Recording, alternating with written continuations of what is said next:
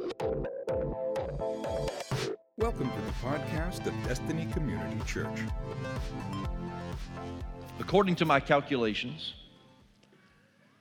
since the first summer of this church, that would be July of 2007, if my calculations are correct, you have heard 58 sermons on the subject of Sabbath. Every Sunday in every July since the beginning of our church, which was birthed in September of 2006, so the very first summer, we found ourselves exhausted. We just completed our first vacation Bible school with a total of about 35 volunteers, if that. I may be exaggerating that a little bit. Our church was much smaller. And we had been going hard since September with community events, our family fest, and then, egg hunt, and then going right into vacation Bible school and just trying to grow and build a church. And we were just exhausted, and I felt God leading us into a time of rest. Our church needed it. The volunteers that we had, they were exhausted, they were tired, and so I felt God say, Rocky, take the church into a time of rest. And so every July since then, we've experienced what we call the DCC Sabbath. And we still meet on Sundays, obviously, and every Sunday during the months of July, or during the month of July every year, I preach the subject of Sabbath. And so that means year-round, I'm having to study Sabbath. Every book I can get my hands on about the subject of Sabbath. And trust me, there's some books that I've read, and I think they're the biggest just hoax, and I don't teach you that. But it has been a subject that I have been passionate about because I know my own life, and I've struggled through the years, and I finally started figuring this thing out, thankfully, before my kids were too old to where it wouldn't make a difference. And I started figuring some things out with my own schedule because your pastor was a workaholic. And God did some work in my life, and he changed me. And I knew if he could change me, he could change some of you. And so understand what God did in July of 2007 and what he placed on my heart then, it has just as much impact today. God knew that some of you, even then, he knew that some of you would be here today for your hearts and your minds to be reprogrammed. And so this month, we're going to do that. Now, this year is going to look a little different. It's going to look a little different for us during the month of Sabbath. Usually, we would take all of our Wednesday night classes, and we would just take a hiatus on those. We would give any small groups, we would give them a break. And we would just come together on Sunday mornings, and then there were a few occasions where we would get together. Our DCC family reunion is always a great time where we come back together. But things are different this year, obviously. And because we had such an extended break during our COVID-19 stay-at-home order, we did not feel like it was necessary for us to take a break. We did not get to have Vacation Bible School this year. And it did this pastor's heart some good to realize that some of you actually missed it. And it's okay to realize that it's exhausting at times. But I saw some of your posts and some of your memories of you sharing from Vacation Bible Schools in the past. And it's always a huge outreach for our church. And so we might not be as exhausted as a church body as a whole. I was telling someone last night that during the stay-at-home order and we were trying to complete this building, I didn't get the break that some people got, and so I was here every day, and so I feel it, but I know that some of you were just ready to get out of the house. And so we're not taking the break that we would normally take. Of course, ministry is very limited because of some of the restrictions that we have right now with the coronavirus. But I still think the principles are necessary, and there's even some things that we need to be doing at home. So we're probably going to focus less this month on us corporately, and we're going to focus more on us as individuals and as families. You know, this room right here, This is our living room. If you're a guest with us today, this is our living room. This is the living room for Destiny Community Church. It's in this room right here where we get to celebrate with one another. We get to celebrate new life with one another. We get to celebrate accomplishments with one another. We get to grieve with each other right here in this room. It's in this room that we get to know our Heavenly Father even more. And so we have our family gatherings, our family meetings here, and our Father, He gets to pour into us, and we become better children because of the conversations that God has with us in this room. And so this is our living room. And today I want you to make yourself at home, and because I'm going to, every week I get to stand up here for two services, most of the time 2 services. And by the end of the day, I'm usually tired of standing, and so I like to sit around for the rest of the day. But you get to sit down, and now we've got those comfortable chairs that you get to sit in, not the blue folding chairs from the Panther Palace. You get to, go ahead. Somebody wanted to clap. Go ahead. You can.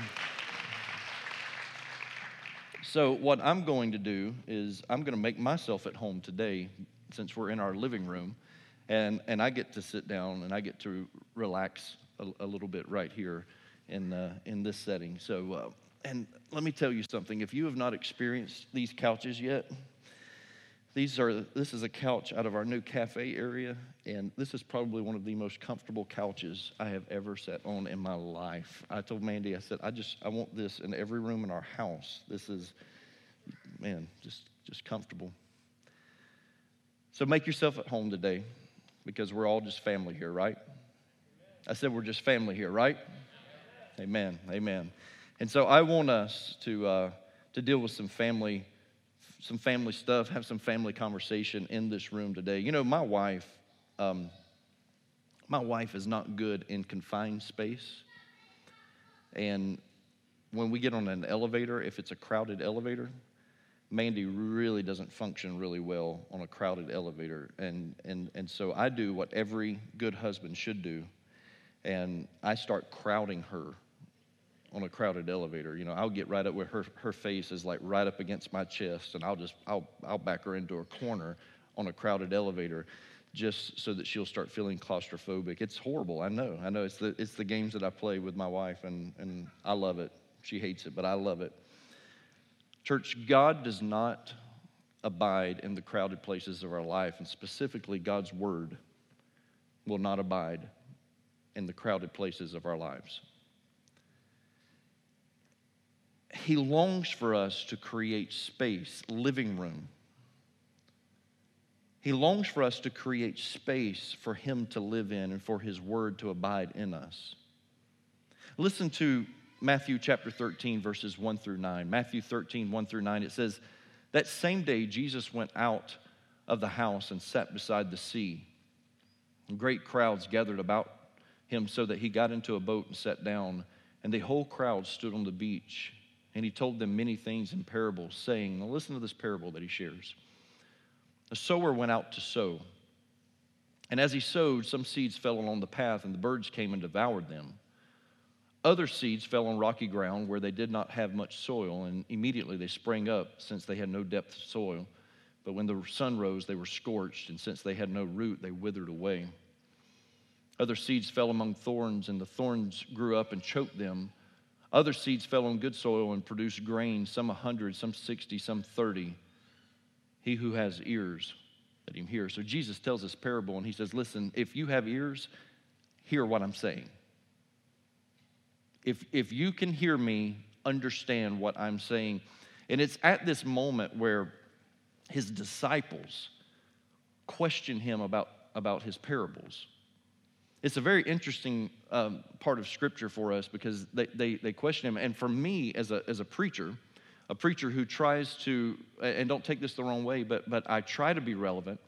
I have a deep hunger for the hidden things in God's Word. If you know me, I do. But I try my best to be relevant, and I want to reach people in very practical ways.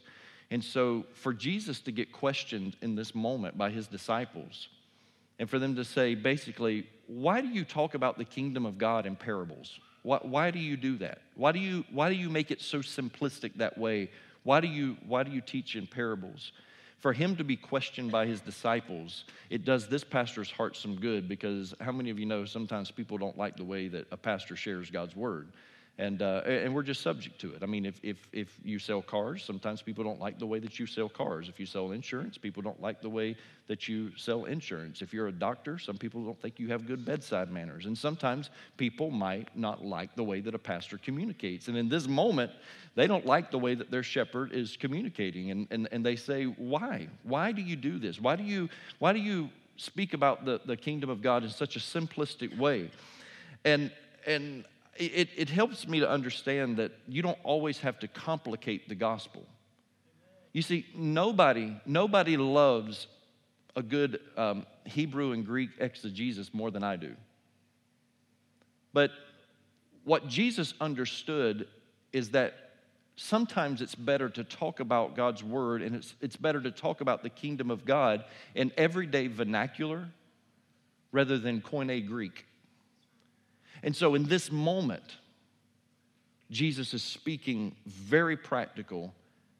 And so he takes his disciples back to the parable so that he can explain it to them a little more in depth. And here's what he says in Matthew 13, verse 18.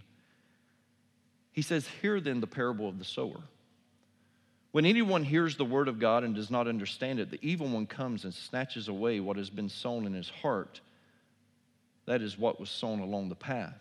And as for what was sown on rocky ground, this is the one who hears the word immediately and receives it with joy, yet has no root in himself, but endures for a while. And when tribulation or persecution arises on account of the word, immediately he falls away." Now listen to this. He says, "As for what was sown among thorns, this is the one who hears the word, but the cares of the world and the deceitfulness of riches choke the word, and it proves unfruitful.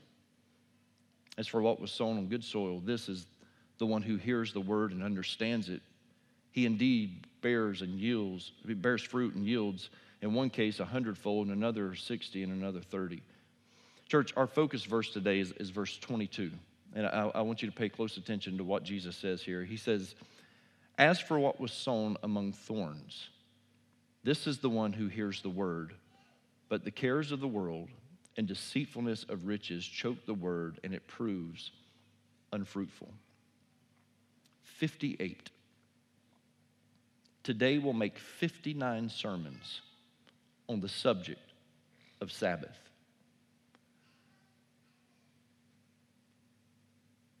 Why do we have to preach this every year?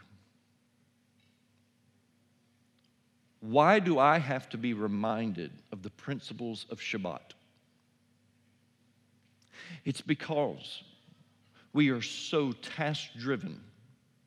We want success so very badly that we often will stop at nothing to get it, and we are harming our families in the process. We hear the word 58 times, 59 counting today. We hear the word, but the cares of this world and the deceitfulness of riches choke out the word, and this causes no fruit, it causes no harvest. But when the word takes root in good soil and is understood, it bears fruit far beyond one harvest. Parents, listen to me. The time that you set aside for Sabbath, you are setting an example for generations to follow. Your children will put a value on Shabbat. They will put a value, and when I say that, I'm not talking about a day of the week. I'm talking about a trust in God. We are not legalistic around here to where we believe that Sunday is Sabbath. There's probably more evidence to point to Saturday being Sabbath, if you want to be honest. It's not about a day. It's about a heart. It's about a mindset. It's about trust in God, that God can do more in our downtime than we can putting our hand to the plow.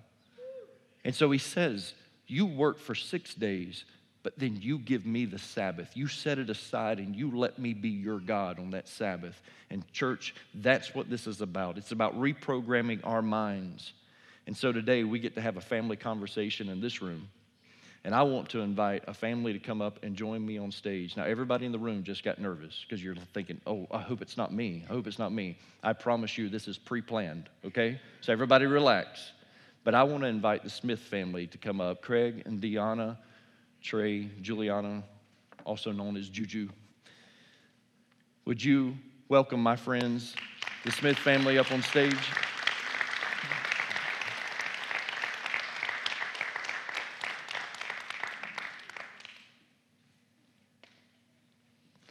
We're going to practice good social distancing here.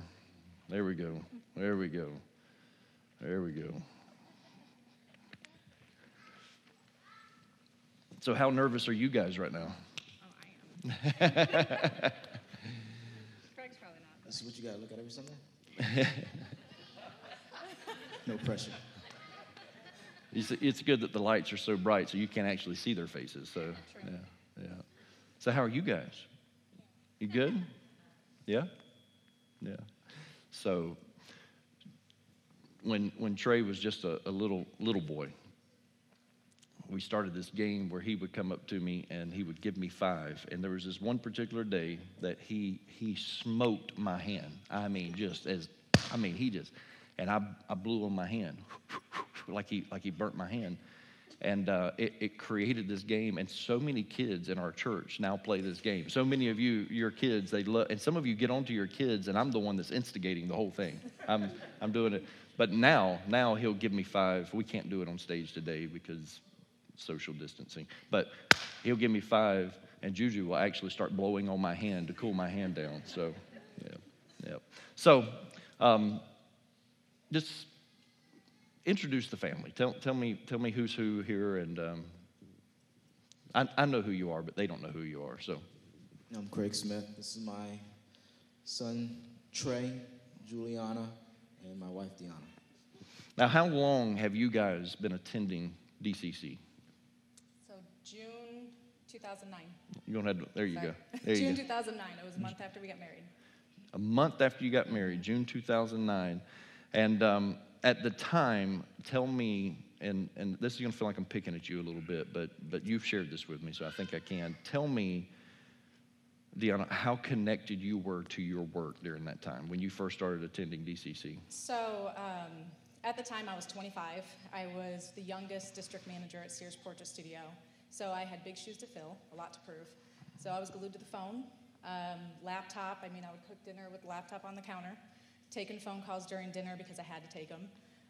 Studios would close down around 9 o'clock at night, so it was really all day, all night. And it was just normal. Craig was in retail as well, so it was just normal to us. We didn't have any kids at the time, but it spread, obviously, when Trey was born. So, I would be nursing him to sleep and on the phone, which was, really sad now that you think about it, but at the time, it just was normal. Craig, how did you feel during that time that your wife was not disconnecting from work? Well, at first, like she said before, the kids, it was normal because I worked retail, so I would come home late, and she'd be on the phone or a laptop. So I'm not going to interrupt her work if I'm coming home and she's still working. She worked a position where she sometimes traveled or she worked from home. So I can't really say, hey, you got to stop working because that's part of her job and responsibilities. But after having kids, it was still kind of normal at first, but sometimes it became frustrating after a while because we didn't have her undivided attention. She was distracted with work all the time. So after a while, it started to get kind of old. So I'm sure there's many of you that can relate to that also, and it's probably something that at one time or another, or even right now, it may be plaguing your home. It's hard sometimes to dedicate undivided attention to your family. Now, there's this one particular Wednesday night where you were picking up Trey, and he was only about a year old or something during? Yeah, pushing 2. I was pregnant for Juliana, so he was close to 2. So tell us what happened on this Wednesday night. So we lived in Gainesville at the time. We actually, and you guys know this, we moved to Newberry because of the church, but we were still living in Gainesville. I was probably about 6 months pregnant for Juliana, and it was Easter season at the Portrait Studio. I was now working as a manager, so it was a really intense schedule, long days, and I was trying to hurry up and get to Trey before my friend had to work. She was serving in the nursery. And to be honest, I didn't want to sit. We never go to Wednesday night church at that time, just because we were working retail. And I just wanted to get him and go home. I was tired. my feet hurt, I was swollen. And I walked in, and I was late, so he was already preaching. And I felt it was rude to pass through the cafeteria and go back to the nursery to go pick up Trey. So I decided to kind of hide out at the back of one of the tables. And the topic that, I don't know the exact, it was, I think, be weird. It was something weird. And the whole point of it was, the normal day-to-day life is, hey, how you doing? I'm stressed, I'm overwhelmed, I'm busy, I'm this, I'm that. And the whole point was to be weird and not be busy and not be overwhelmed. And I was just sitting there crying. And, emotions were there and everything. And so I sat through the whole sermon, and it was after that we, I think it was about 2 weeks before we actually moved into our home, and then we started coming on Wednesdays as well. Now, something happened shortly after that where God kind of forced you into a Sabbath. Yes. Tell us about it. So it was just before Trey's 3rd birthday. Juliana was just 9 months old, 1 year in the house, and I lost my job. So Craig was actually on the way out the door for overtime. And it was like 10 o'clock at night, and I received the phone call that we're dark, that the Portrait Studio's closed, we went out of business. And I remember him looking at me, he's like, did you just lose your job? And I go, yeah, I guess so. So we had just spent all our life savings to get into this house. We had really nothing. And definitely a scary time. But it was also one of those situations where I sat back and realized how lost I was. Not having the phone, not having the laptop. Elma watched my kid quite often. Yeah. And it was definitely eye-opener. And then one thing that came out of that was really profound for me is, we've always been believers, but I guess we've never really had the opportunity to really put our trust in God. And that was a big one for me. So funny enough, when I lost my job and we lost half our income, that's when we started tithing. And it was one of those things, if I'm going to trust him with this time, I had to trust him with everything and that we'd get through this, because losing half our income, we were paycheck to paycheck. We weren't going to make it. And a couple weeks later, Craig was looking at a coworker's, something came up that he oversaw a paycheck or something. He said, what's that line? And come to find out, for the past 3 years, he was being underpaid because they overlooked his college degree. So they prorated him. And he called me, and he's like, you're not going to believe this, but they owe me $10,000. So they taxed it quite well. But but it carried us through the time of me not working. I need us to renegotiate our contract. And so, praise the Lord. That is amazing. And you touched on it right there. That really is the heart of Sabbath. It's complete and total trust in your Lord, that He will provide. And when we talk about making room, making space on our jobs and our occupations, it's doing that. It's just saying, okay, I'm going to do what I have to. And this is the challenge to you, church, throughout this month. I do this every year. The challenge is work the necessary hours that you have to work to keep your job this month. I'm not asking everyone to take off and, I'm going to work this month, I promise you. But don't put in any overtime if you can help it. Now, if your job requires it, we understand that. But if you can help it, put your trust in Him and see what God does during this month of Sabbath, because that's where He wants you to trust Him in every aspect of your life with your time, your talent, and your treasure. It's amazing. But a new opportunity came about shortly after that, right? Yes, so a coworker from Sears had started off at Mom 365, and it's a company that does newborn photography in the hospital. And she called me, and it was a part-time position as a commissioned photographer, and I'm like, it's not going to support my family. And she's like, trust me, just get into it, you never know. So I did, and I was apprehensive at first, and it was working around Craig's schedule. He worked overnight, so basically he'd wake up and I'd go to work in the afternoon. And definitely part-time, like 15 hours a week, nothing much. But while I was there, I started in the hospital. It was August 15th. And by, I think it was mid-September, it was just before my birthday, I got a phone call that the district manager was leaving. And my friend had already talked me up and what I was before. And so the regional director reached out to me, and on October 1st, I got the district manager spot for Mom 365. That's awesome. So yeah. Very quick. So, new opportunity, but you had to make some changes in how you were going to operate in this new position. Tell us what you did. What were some of the guidelines that you put in for your life and for your health and the health of your home? Well, Craig and I talked about it because he was, we had talked a lot about when I lost my job before how, I was sitting on the couch watching TV with a laptop. And so I was there, but not there. So he was really apprehensive about me taking it, but we knew financially I needed it. So he was very like, you can't go back to the way you were, you can't do the same old thing. So I decided to go get a separate cell phone for work, so no one at the company knows my cell phone number. So it was, at 5 o'clock at night, the phone went off, and it was put away in a drawer or something like that. The laptop went off. It was very, I even communicated to my team that on Sundays I wouldn't be available, so I put a lead in place. So it turned out to be very intentional this time, and it was amazing. So it was, by 5 o'clock I was done, because when you work from home, it's there. I mean, you answer the phone, it's very easy to get drawn in. So it was just putting up those guardrails, and Craig helped with that, and sometimes he had to remind me, your phone's still on. Yeah. So, but at least we had that separate to where I could just disconnect. It's something that I said last week, and you've heard it many times. If you fail to plan, you plan to fail. And if you want to let him be the Lord of your life, then you're going to have to put these guardrails, as you call them, in place. And you're going to plan ahead of time. And, man, I commend you on that. Now, then you took a true Sabbath vacation. What was that like? So it was... Teach me. I'm taking notes right now.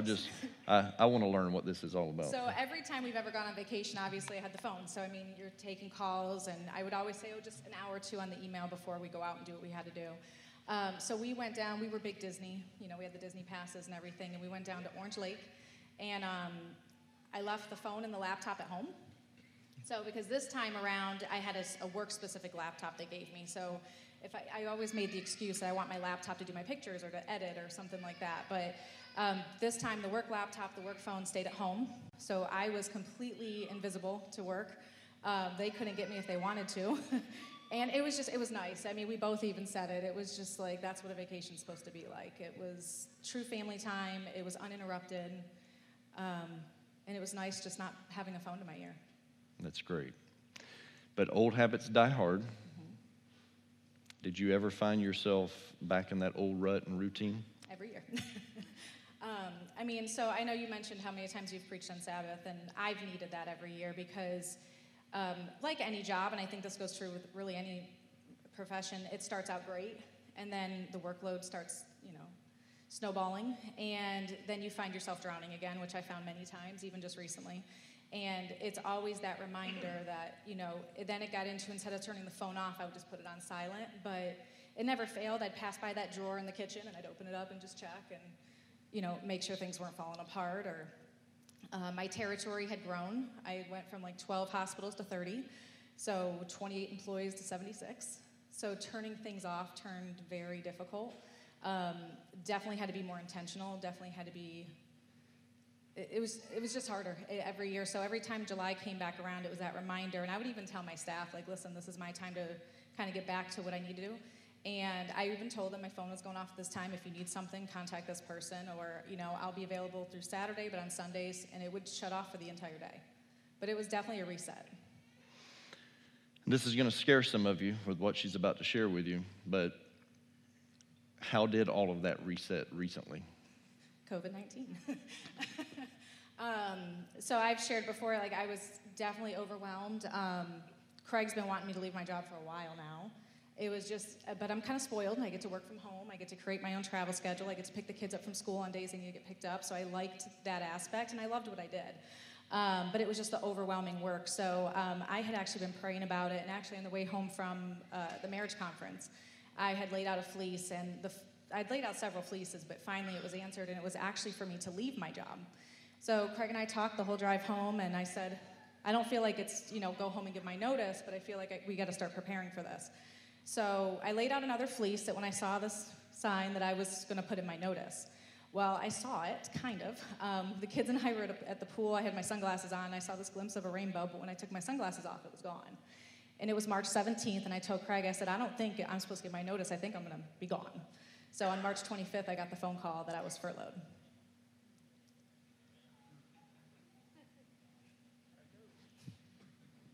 Wait a second. You missed a part. What I miss? I'm nervous.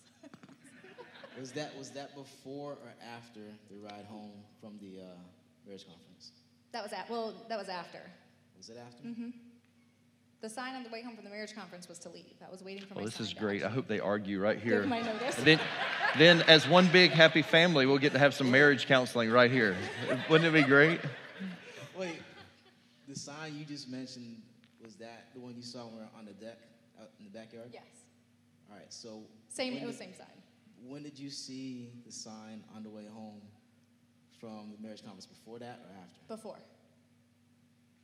Yeah. Oh, okay. All right, Okay. never mind. It all gets twisted. There was a lot of fleeces later. They always win, Craig. They always win, man.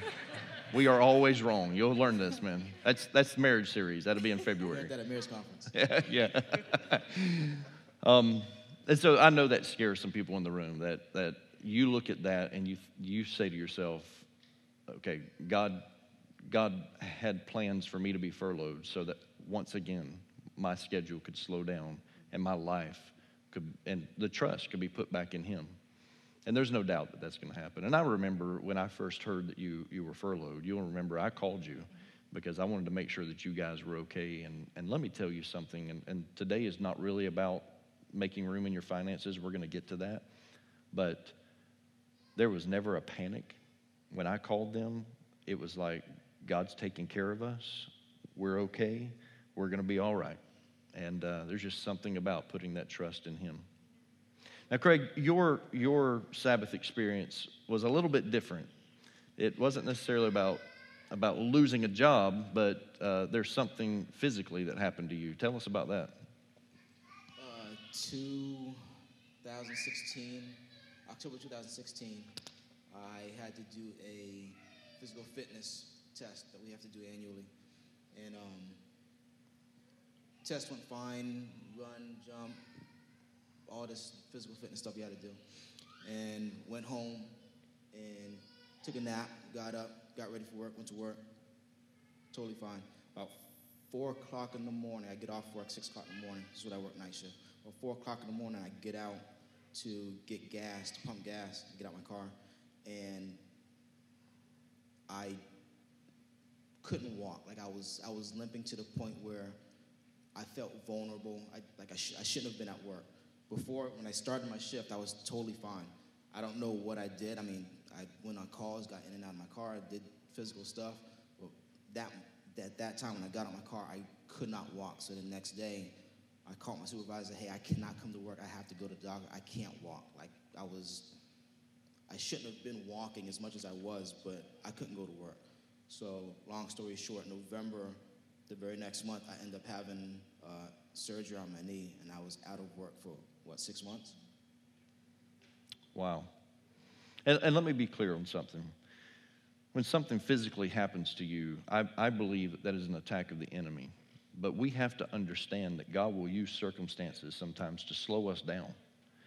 And the turnaround for you, that happened not in, well, the turnaround, the mentality shift that you had, the mindset change, didn't happen in July during our month of Sabbath. It actually happened during January, if I'm correct.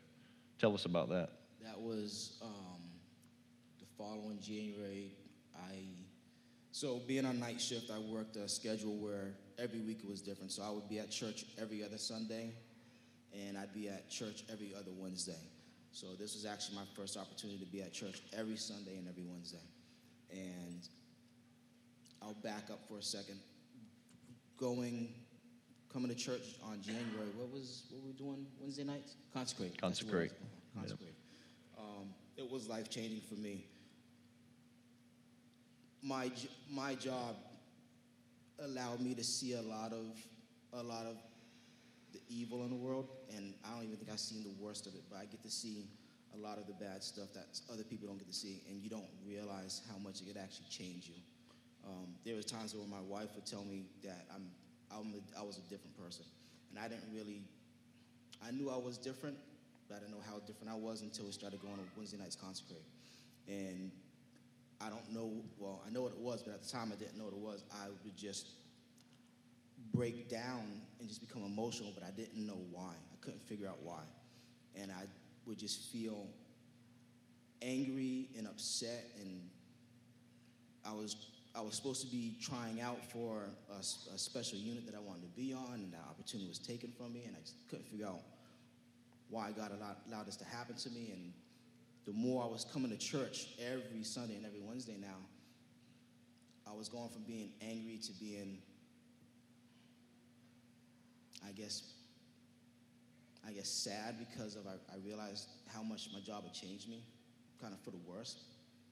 And the more I would become emotional at church, it's like I can actually feel like walls coming down. That's the best way I can explain it. I can actually feel walls coming down, and I just found myself wanting to be closer to God and praying and asking Him, why did you allow this to happen? What do you have in store for me? Because according to the doctor, I wasn't supposed to go back to work to be a cop anymore. He said I need to go back and work a desk job, maybe as a civilian or something like that, and that just didn't sit right with me. But the more I came to church, I wasn't angry anymore. I was praying more. I was seeking God more.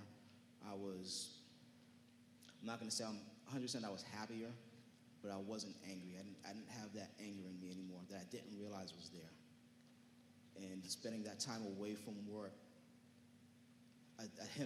me getting injured was his way of saying, you need to take a break from work because it's changing you too much in a negative aspect. So you had this missed opportunity that at least you felt like it was a missed opportunity. And this is what all of this culminates to. This is what I want us to talk about. This missed opportunity, that it was your dream job. And tell us what happened 2 years later. So before I go into that, when I came back to work, after coming off of light duty, I was able to go back to full duty as working night shift, being a cop again. And I knew I would change because I felt like I was different. I wasn't angry anymore when I went to work. My coworkers told me that I was a different person. I had conversations with some of my really close coworkers, about God, trying to bring them to God, which I would have never thought I'd been able to do that. Because they would always ask me, why are you so different? Why are you so different? What's wrong? I just explained to them what I went through. But I went about my job, and every day like it was normal, just feeling like a better person. And there was an opportunity for me to go out for that position that I wanted before I got hurt. And 2 years later, I was transferred to the K-9 unit, which is what I wanted to do my entire career. So I thought it was a missed opportunity, but he was setting me up and preparing me for a better opportunity, just for a better opportunity. So, with God, delay is never denial, okay? Understand that. Delay does not mean denial. Praise the Lord. All right, finally, last question here. If you two could give advice to young couples as it relates to their schedules and just the subject of Sabbath, if you could tell them anything, what would you tell them? So there was I don't remember the sermon name. I think it was a Sabbath series, but you said something that really sat well with me, that was that, anybody can be any position. Anybody can go to train for anything, but there's two positions that no one can take from me, and that's Craig's wife and Trey and Juliana's mother. And that is something I have to consistently, just kind of remember, that is just no one else can be his wife and their mother, so they have to always come first. I've lost my position, we joke, it's like every 2 to 3 years I lose a position. 4 or 5 times now since all of this. And it's like none of that's ever guaranteed. And I've definitely come to realize that. So I've learned that, why am I going to give them all of me when sales drop a little bit and they got to make cutbacks? It's just numbers. I mean, it's nothing personal. And it took a long time to learn that. But that's the biggest advice, is just they're always going to be there, no matter what job comes my way, whether I'm unemployed, whether I'm working part-time, full-time, they'll always be there. So I have to always keep them on that pedestal.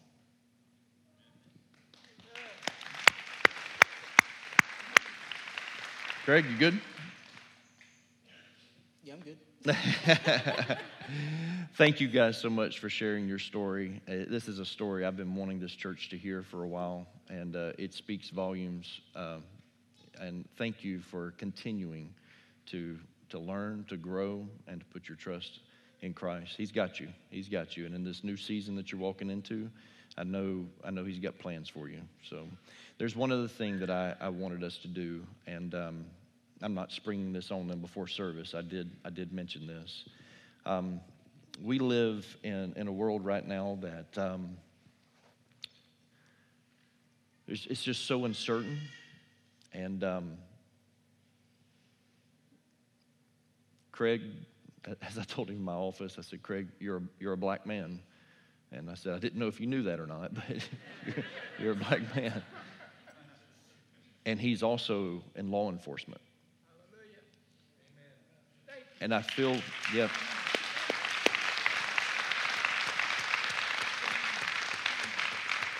I feel like sometimes someone in your position would probably feel like it's a double whammy, man. Like you're getting hit from both sides here.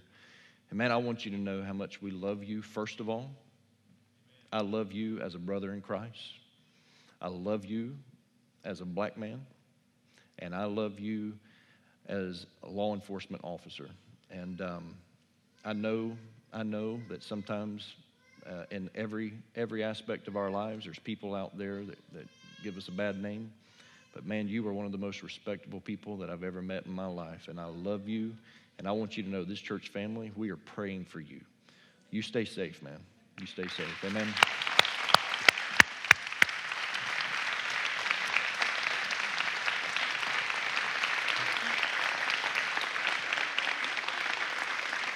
She wants to stay. It feels comfy.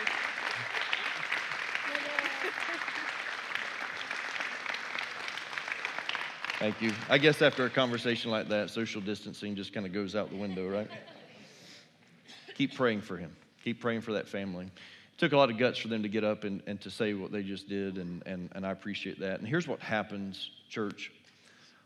Our jobs, our occupations, they become cluttered.